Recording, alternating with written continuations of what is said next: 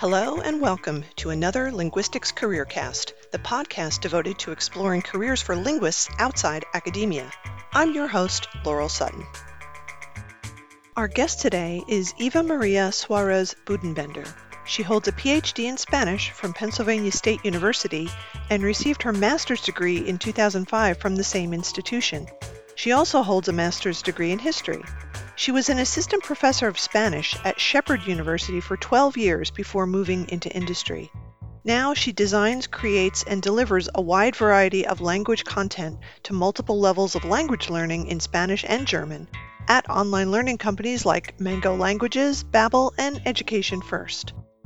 Topics for today include multilingualism, content creation, research, sociolinguistics, language learning, apps, and contract work.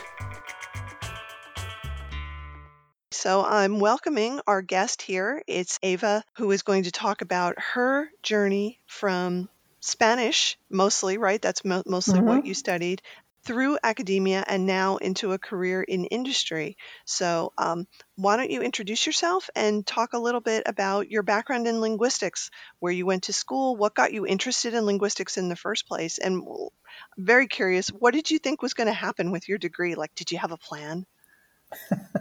Well, thank you very much for having me. Yes, hello. My name is Eva-María Suárez Büdenbender. It's a long name, I know. There's a history to it.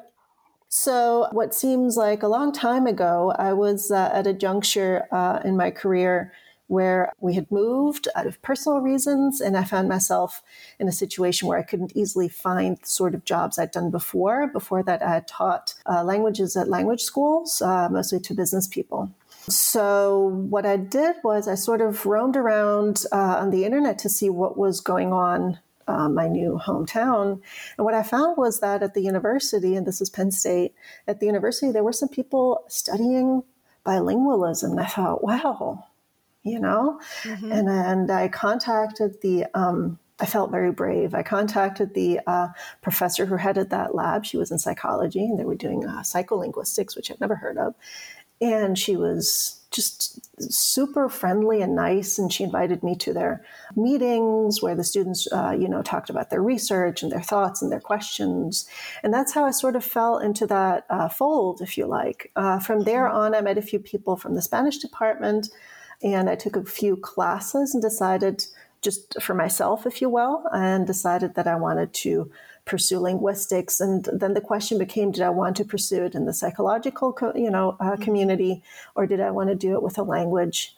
And since I already knew some people from the Spanish department, I thought, well, maybe that's sort of like a little bit of a calling, which I usually wouldn't call it, but maybe there's something inside of me that wants to pursue that more. And I applied and they accepted me. So, fast forward a few rather stressful years in grad school. I graduated with a PhD in Hispanic linguistics. I decided to focus on sociolinguistics after, checking things out a little bit. And I did most of my research on the linguistic differences in relationship between the Dominican Republic and Puerto Rico, sort of looking at societal judgment of dialects and how they're tied to a socioeconomic income, racial background, and things like that. So that really excited me. I thought that was just a very linguistically very interesting topic, and something that sort of also motivated me. So I went on the job market in 2009, which was not an easy feat because that was a sort of difficult period. That's putting it mildly. I remember that, yeah. Putting it mildly. And I got a position at a small liberal arts school in the Panhandle of West Virginia called Shepherd University. I really enjoyed my work there. My colleagues were really great and supportive, and I enjoyed the work I did. We were a small subsection of the Department of English and Modern Languages. My colleague and I, we managed the Spanish part of things. We had a colleague who did French, and we have one faculty member who also taught some German. For those of you who are looking for a job in a small department, I think it was probably for me a very good decision in the sense that you can broaden yourself a little bit. I think if you're very much in a research environment, if that's the thing you want to do, just go for it. But I could really tap into different interests. So I could also teach a little German, and I could teach cultural courses, as well as some introductory linguistic classes next to languages. So that kept me going for a good amount of time. You can tell by the tone of my voice that it's going somewhere else. But yes. So just to back up for a second, so you've always been multilingual? Yes. Going back to my name, my father was from Spain and my mother was from Germany. Mm-hmm. I was actually born a Spanish citizen because back then German women's nationality was not automatically given to their children, which later on was changed. So I grew up both nationalities and mostly both languages. Mm-hmm. I mostly grew up in Germany, so probably a little bit more on the German side through education and things like that. Okay. But yeah, so that's my background. So that sort of when I was at the instance where I decided which department could I join, I think the Spanish one was calling me a little bit more, simply because it just hadn't been there, but not at the forefront. So I really was curious to explore it. Interesting. I don't know much about the programs at Penn. So did you get your linguistics degree through the Spanish department, or do they have a linguistics department? They have at that point, they had a linguistics minor. Okay. They had, otherwise linguistics was within language departments. So you could do a PhD in German linguistics, Spanish linguists. Okay, French got linguistics. It. All right, interesting. And then when you were at Shepherd, you mentioned this right at the end. So you were teaching you were in the Spanish department, but you were teaching some linguistics classes too, correct? Yes. So that was part of the reason, I think, why they hired me. And I just, one of the advantages of being in a smaller department is that you can propose classes. And that's what I did. I said, I think our students need a class in phonetics and phonology, especially those who will be teaching Spanish, and I just went and did that. I did an intro to bilingualism studies in Spanish for our majors and minors. I did a basic introduction to linguistics one semester, including morphology and semantics and all that. That proved to be a little bit too much. So I decided later on to split it. It's just a lot of information in a relatively short span of time. Yeah. Okay. And what else? I did a class on sociolinguistics, dialects. Yes. Mm-hmm. So then at some point, you weren't in academia anymore. So tell us how that happened. Yeah, so I think there was a change happening at some point for me where I felt like I needed to be doing something else maybe. And it wasn't because of my colleagues or the department or anything super dramatic, but it can be a little challenging in a language department, big or small. And as you know, if there are financial issues at a university, or as many of the listeners know, the tendency is to put a little bit more pressure on the humanities than others. Not, our colleagues in sciences will say no, they also put pressure on them, which is true. But multiple times, we worried about our program, and that I think it got a little bit to me. And at the same time, I was looking to explore something else. I think I was looking to break out a little bit. And I just contacted a few people. I thought, what can you do with linguistics outside of university? I hadn't really heard about those. So I went and contacted a few people. I went to a few sessions run by, I think it was the LSA, and I I didn't run into her. I found her. Certainly not during the pandemic. Anna Marie Trester, who offers classes, right?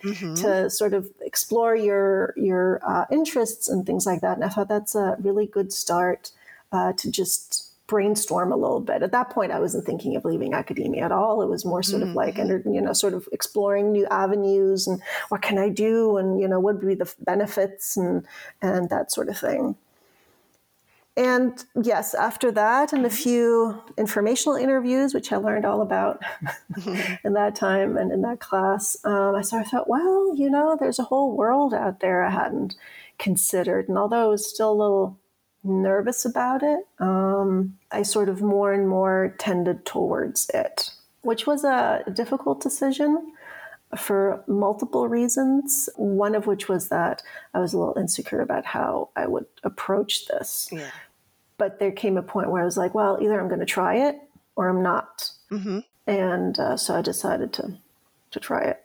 So was it for you, was it a decision to dip your toe into industry work while still continuing in your position at Shepherd, or were you thinking, I just need to make a break?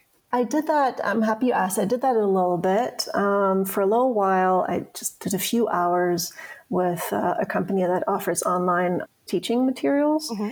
And that was just a few hours a week. But I'm so happy I took that chance because, first of all, they were very, very nice, very understanding and respectful. And it was a very positive environment.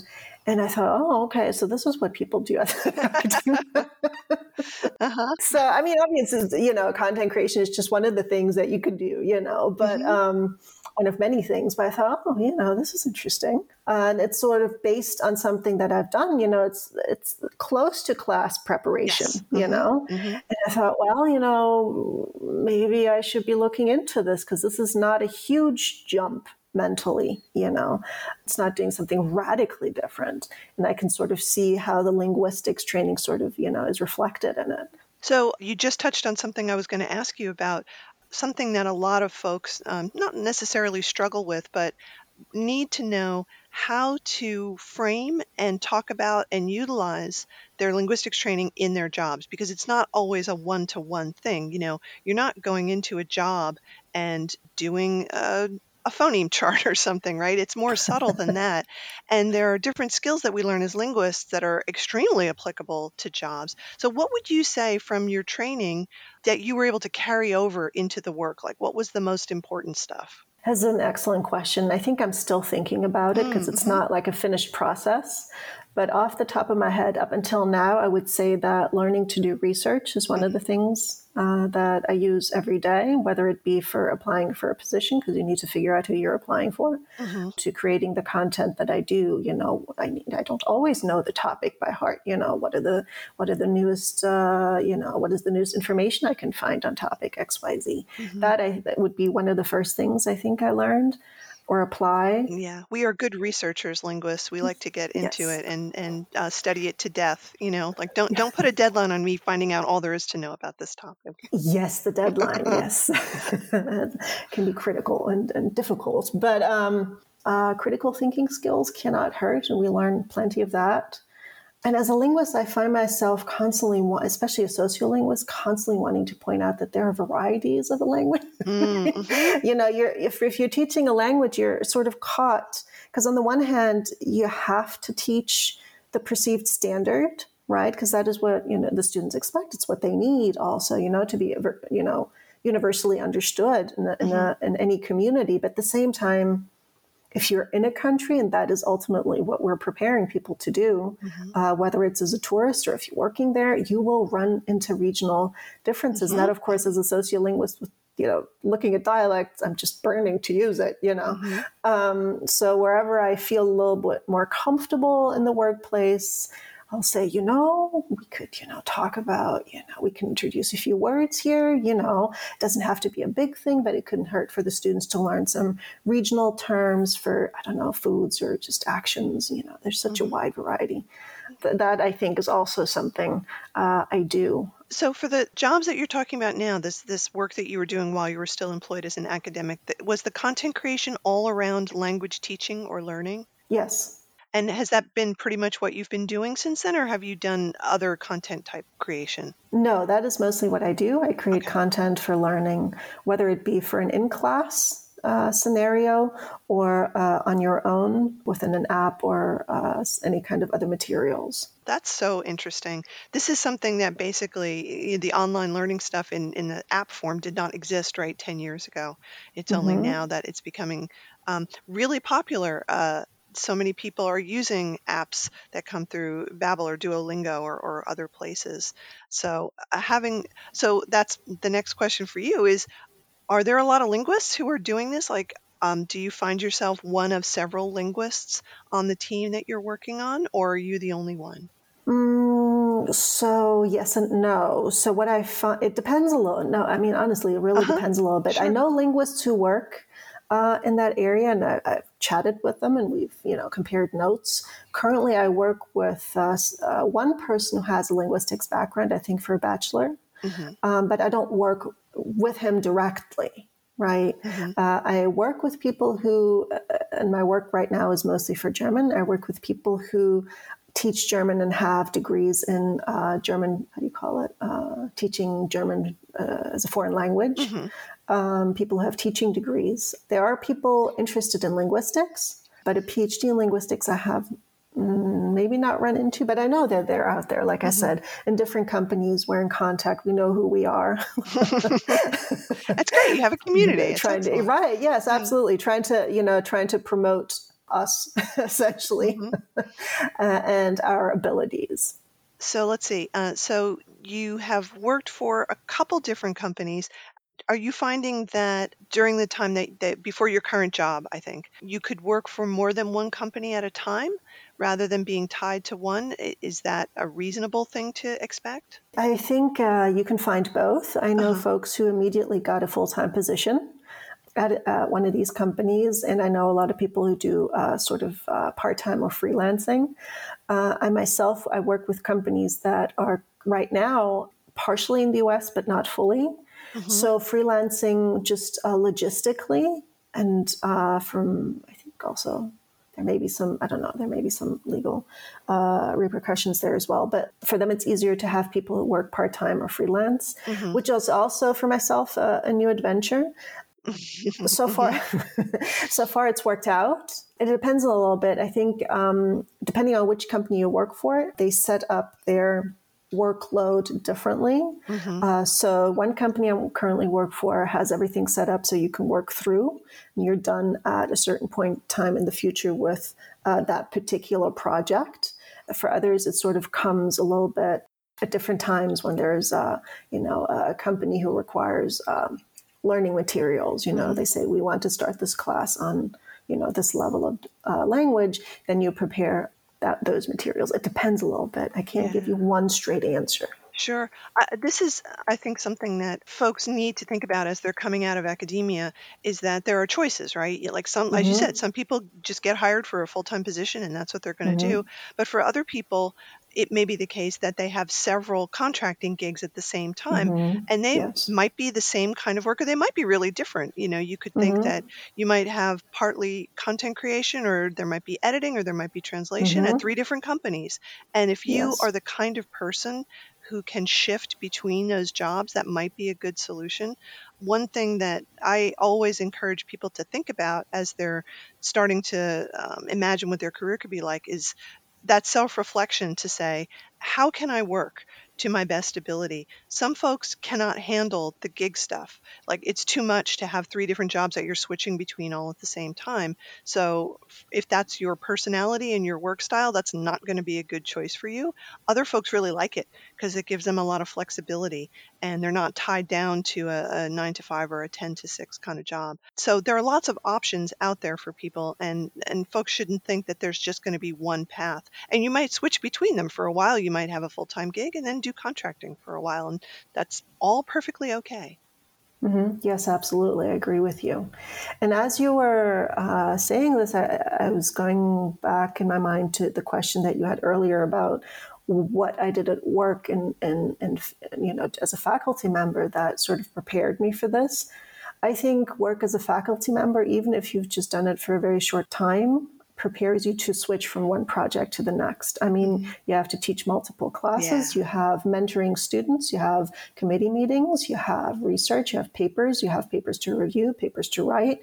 I think that, now that I think about it, prepared me quite well for it. I don't find it difficult to shift from one to the next. But then again, as you said, that is me. And other people may have other things that they're exceedingly good at. I find it also invigorating to a certain extent, and it keeps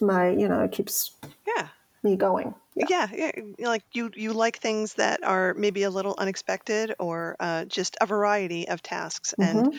again, that's all self-reflection for anybody who's thinking about getting a job is just figuring out.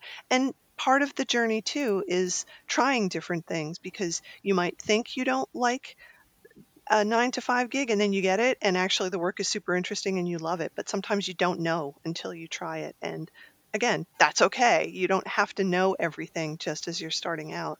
You'll always find out things as you go through your work life. Yes, I absolutely agree. And thinking back of the people I've met, linguists out who've taken the career path, I can only second that because you have, people who are wonderfully happy in the work that they do.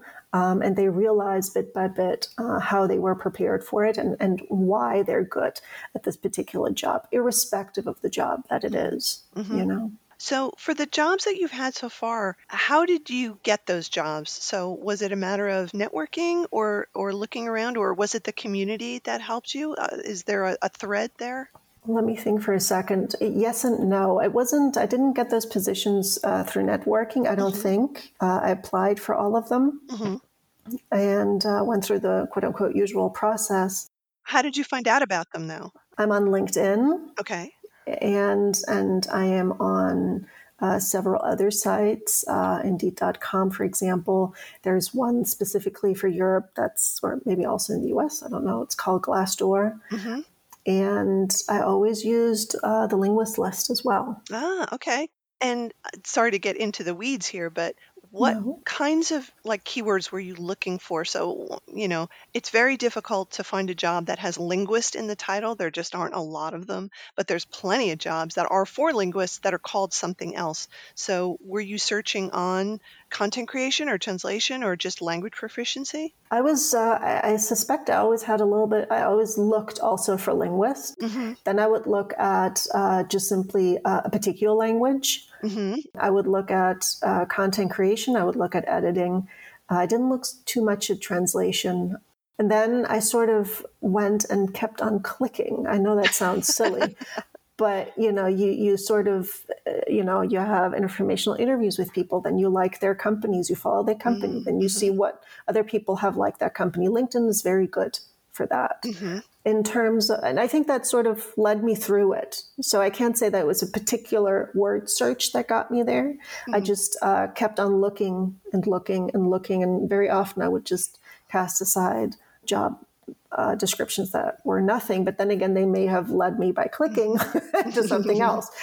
Linguistless is good because it may also have, especially for people just starting out, they have practica. You can get part-time gigs. You can do if you have experience in data processing, they're looking Mm-hmm. for those specifically for linguists. Mm-hmm. So if you're uncertain about the jobs that you can do as a linguist, that is a good site because by now a good number of companies who are looking with people with a background in linguistics figured out that there's linguist list, and Yes. then they put their job ads out. So it's not just for faculty positions anymore, or conferences and things like that.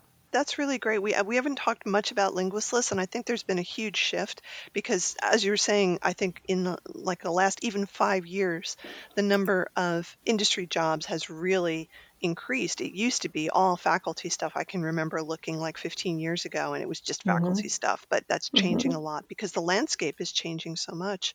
The Mm-hmm. positions in academia are really few and far between, but the job opportunities for linguists in industry has just grown and grown and grown. Yes, and I think those linguists who are have reached a certain level in the companies where you can put your word in and say, okay, maybe we should be looking for linguists for this job. Mm-hmm. They're the ones promoting them and putting them also on places like Linguist List, or Yeah, they're promoting them and using the network that they have, to spread the word yeah. essentially. That's an That I've seen excellent too. point. Yeah, yeah. It's Mm-hmm. it feels like all of us linguists who are out in industry have this moral responsibility to hire more linguists.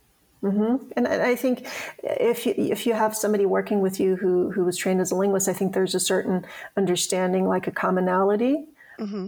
that sort of helps in Yeah, collaboration and in work environment and things like yeah, that. absolutely. Mm-hmm.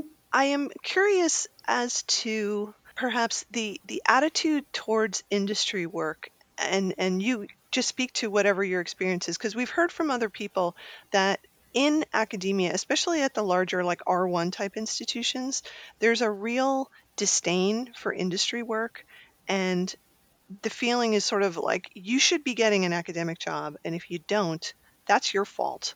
And maybe you will get a great job doing something cool like data entry or neurolinguistics or whatever, but that's kind of a consolation prize. Did you ever encounter that feeling from other folks or from any of the departments that you've been through, either at Penn or at Shepherd? Definitely not at Shepherd. And at Penn State, I have to think. I don't know that anybody would say anything explicitly.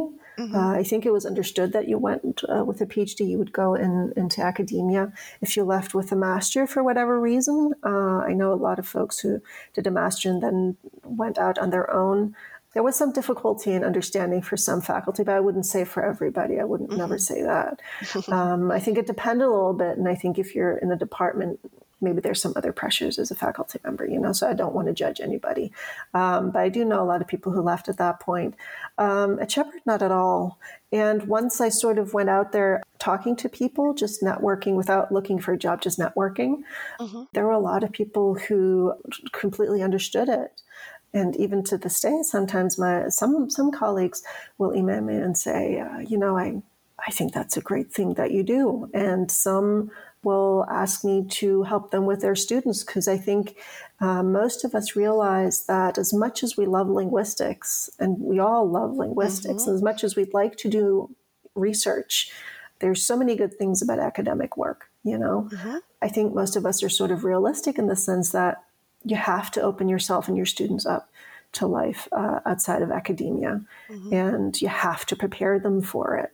That is more the tenor of what I've been hearing in the Hmm. last 5 years. Yeah. People who don't necessarily want to leave academia at all, who are quite happy, but who see that just looking at the jobs out there, you have to be realistic, Yeah. right? Yeah, exactly. So, and you Yeah. would do a disservice to your students. That is exactly right. The responsibility that the faculty should have for preparing your students for the real world, right? I mean, if there aren't any Mm-hmm. positions, there's no use in holding back or not encouraging them to explore the careers that may be waiting for them. I think that's partly why having you as a formal faculty person, we wanted to kind of get a perspective from someone who's been through this, who's had students. And it sounds like with your students, this would have been something you talked to them about and not said, you must do academia or else. No, I mean at Shepherd, it's an undergrad, mostly undergrad institution. Now Hmm. we do have a bunch of master's programs that has happened. Much of that during my tenure there. So the conversation of what students do after graduation is a very common one. And although there were those who I happily supported to go on for master programs Hmm. or even PhD programs, most people are maybe not looking for it. And with my background and really my upbringing, I don't far from me to judge anybody who want to do something else. So, I just tried to support my students where they were and what they wanted to do. If Hmm. they said, I really love this, whether it be literature, linguistics, or culture, whatever it is that they wanted to do, I said, I'd be very happy to support you. I will happily write a letter for you or letters for you. But if they said, I'm looking for a position here and there, how can I use my Spanish BA for that? I was very happy to support them there. I think it may be different for some of my colleagues who are in R1, R2 institutions. But, again, I don't know Hmm. everybody, but the ones that I do know, I would think they're quite supportive. Oh, that's great. That's wonderful to hear. So let's talk a bit about what you're doing right now. Mm-hmm. So, are you employed at one place full time, or are you still balancing gigs? I'm balancing gigs right now, but that's totally okay for me right now. I decided, and that might be an idea for one or the other person, I decided to give myself about a year, and I left academia in December, a year to explore and to learn. And right now I'm learning a lot. Hmm. Obviously, this is not something I hope to do for the next 10 years. I would like a full time position, but where I am, I'm very pleased. And like I said, I learn a lot. I learn new things. And I learn new things about myself. And that can only be beneficial. For the companies that you've been working for as a contractor, does it feel like there might be a path to a full-time position? That is actually something I'm looking to explore right now. I'm sort of feeling out the dynamics of those companies, the people, the atmosphere, which to me is very important. And if there is, I would happily take it. Mm-hmm. And what do you see for yourself going forward? So you mentioned wanting to have a full-time position. Of course, that would be great. Benefits are really nice to have. We all love health insurance and things like that. So where do you, what an interview question. Where do you see yourself in 5 years? What do you hope for? I would hope in 5 years to have a position where I can be, how do I want to put it, where I can be active, where I have a certain amount of responsibility, and where I can design where we go forward in whatever position I'm in. So, to give you a concrete example, I would like to be able to head, for example, a group of folks who do content creation. See myself doing some editing, which is something I've, as an academic, you do all the time, and sort of help create and look forward to the plans for that company to, to offer different kinds of classes or to change the online content, that sort of thing. I think based on my experience right now, maybe in 5 years I'm in a completely different place. You never know that. Yeah. But the question didn't ask that. So Right. That I think I could see myself doing. Okay, so moving into more of a maybe managerial or leadership type position. Yeah. Yeah. Oh, that's awesome. Are there any companies that you particularly want to work for, or that you have with your previous employment that you want to call out and, say to our listeners like, hey, maybe you want to work for this company? I haven't really made that much experience. So I would say that if you're interested in content creation for a particular language, I would say that you can work or apply for any of the larger companies out there doing this sort of thing. And you can start with a smaller job, or you can, if they're looking for a particular person with more experience, depending on where you are in your career, you can apply to those. There's nobody I would say that I wouldn't work there for, and everyone I've worked for have been a good experience. So if this is sort of work that you find interesting, let me know. I can give you a few names of people who are at a different company but in the same line of work, and you can just ask us, and at that point we may have more information. Because right now that's all I can say. Yeah. We could drop some big names that are out there. Obviously, Duolingo is one, Babbel is another, Mango is another, Appen is another one. There's probably some I'm missing here. Do you know others? Yes, I currently work for Education First, which is more of a European run venture, although they are in the US as well. They do a very interesting, I'm trying to think, I think they have been around for quite some time. And their language is now also online in online classes, but they also do live classes, international travel, immersion. It's a wide spectrum. So I find that interesting in the sense that they do multiple things, and they've done it very successfully for a long time. Other companies, the ones that you mentioned, they're young and they're vibrant and fun. And yeah, if that's your thing, just try it, tell them what you can do. I mean, really, it sounds easy and so difficult at the same time, but that's what I've been doing. Honestly, that's what I've been doing. I just send my materials, and if I get an interview, I give it my best. And, That's great. I'm so glad that you said that. Again, I think for people coming out of academia, there's sometimes the reluctance to try things because of the fear of failure, right? Because it's different when you're in academia. Like a lot of times you only get one shot at something, or if you fail at a thing, it's very bad.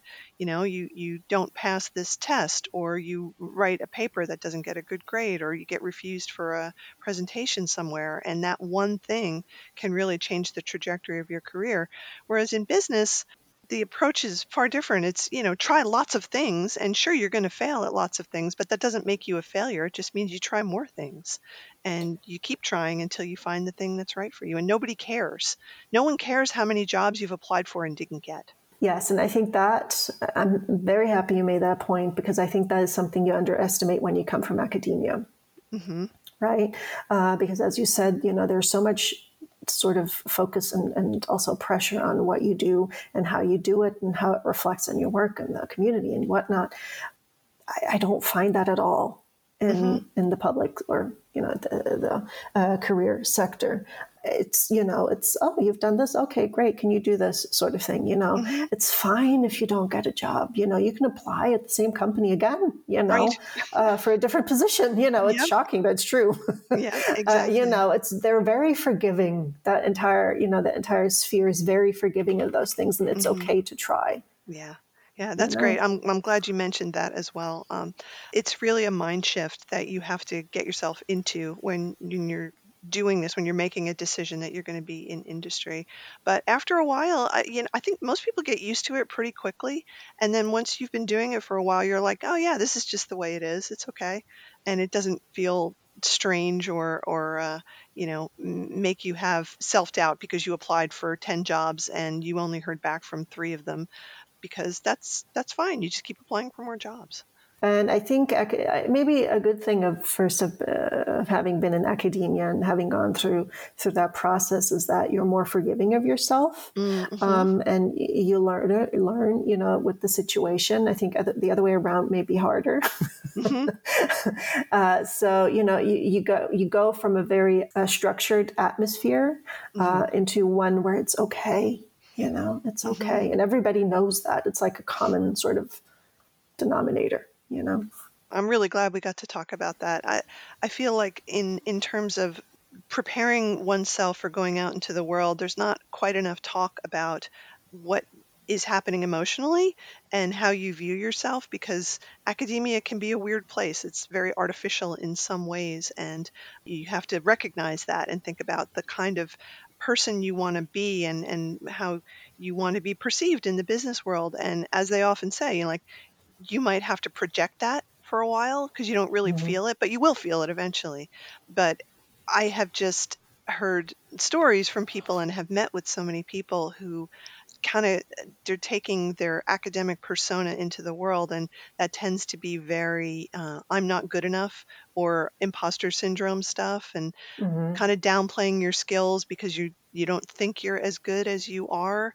And that is just something that everybody has to address in their own way, to really say, yeah, I can do this. Of course I can do this. I have great skills. I'm a linguist. I went to school for it. I know all this really cool stuff.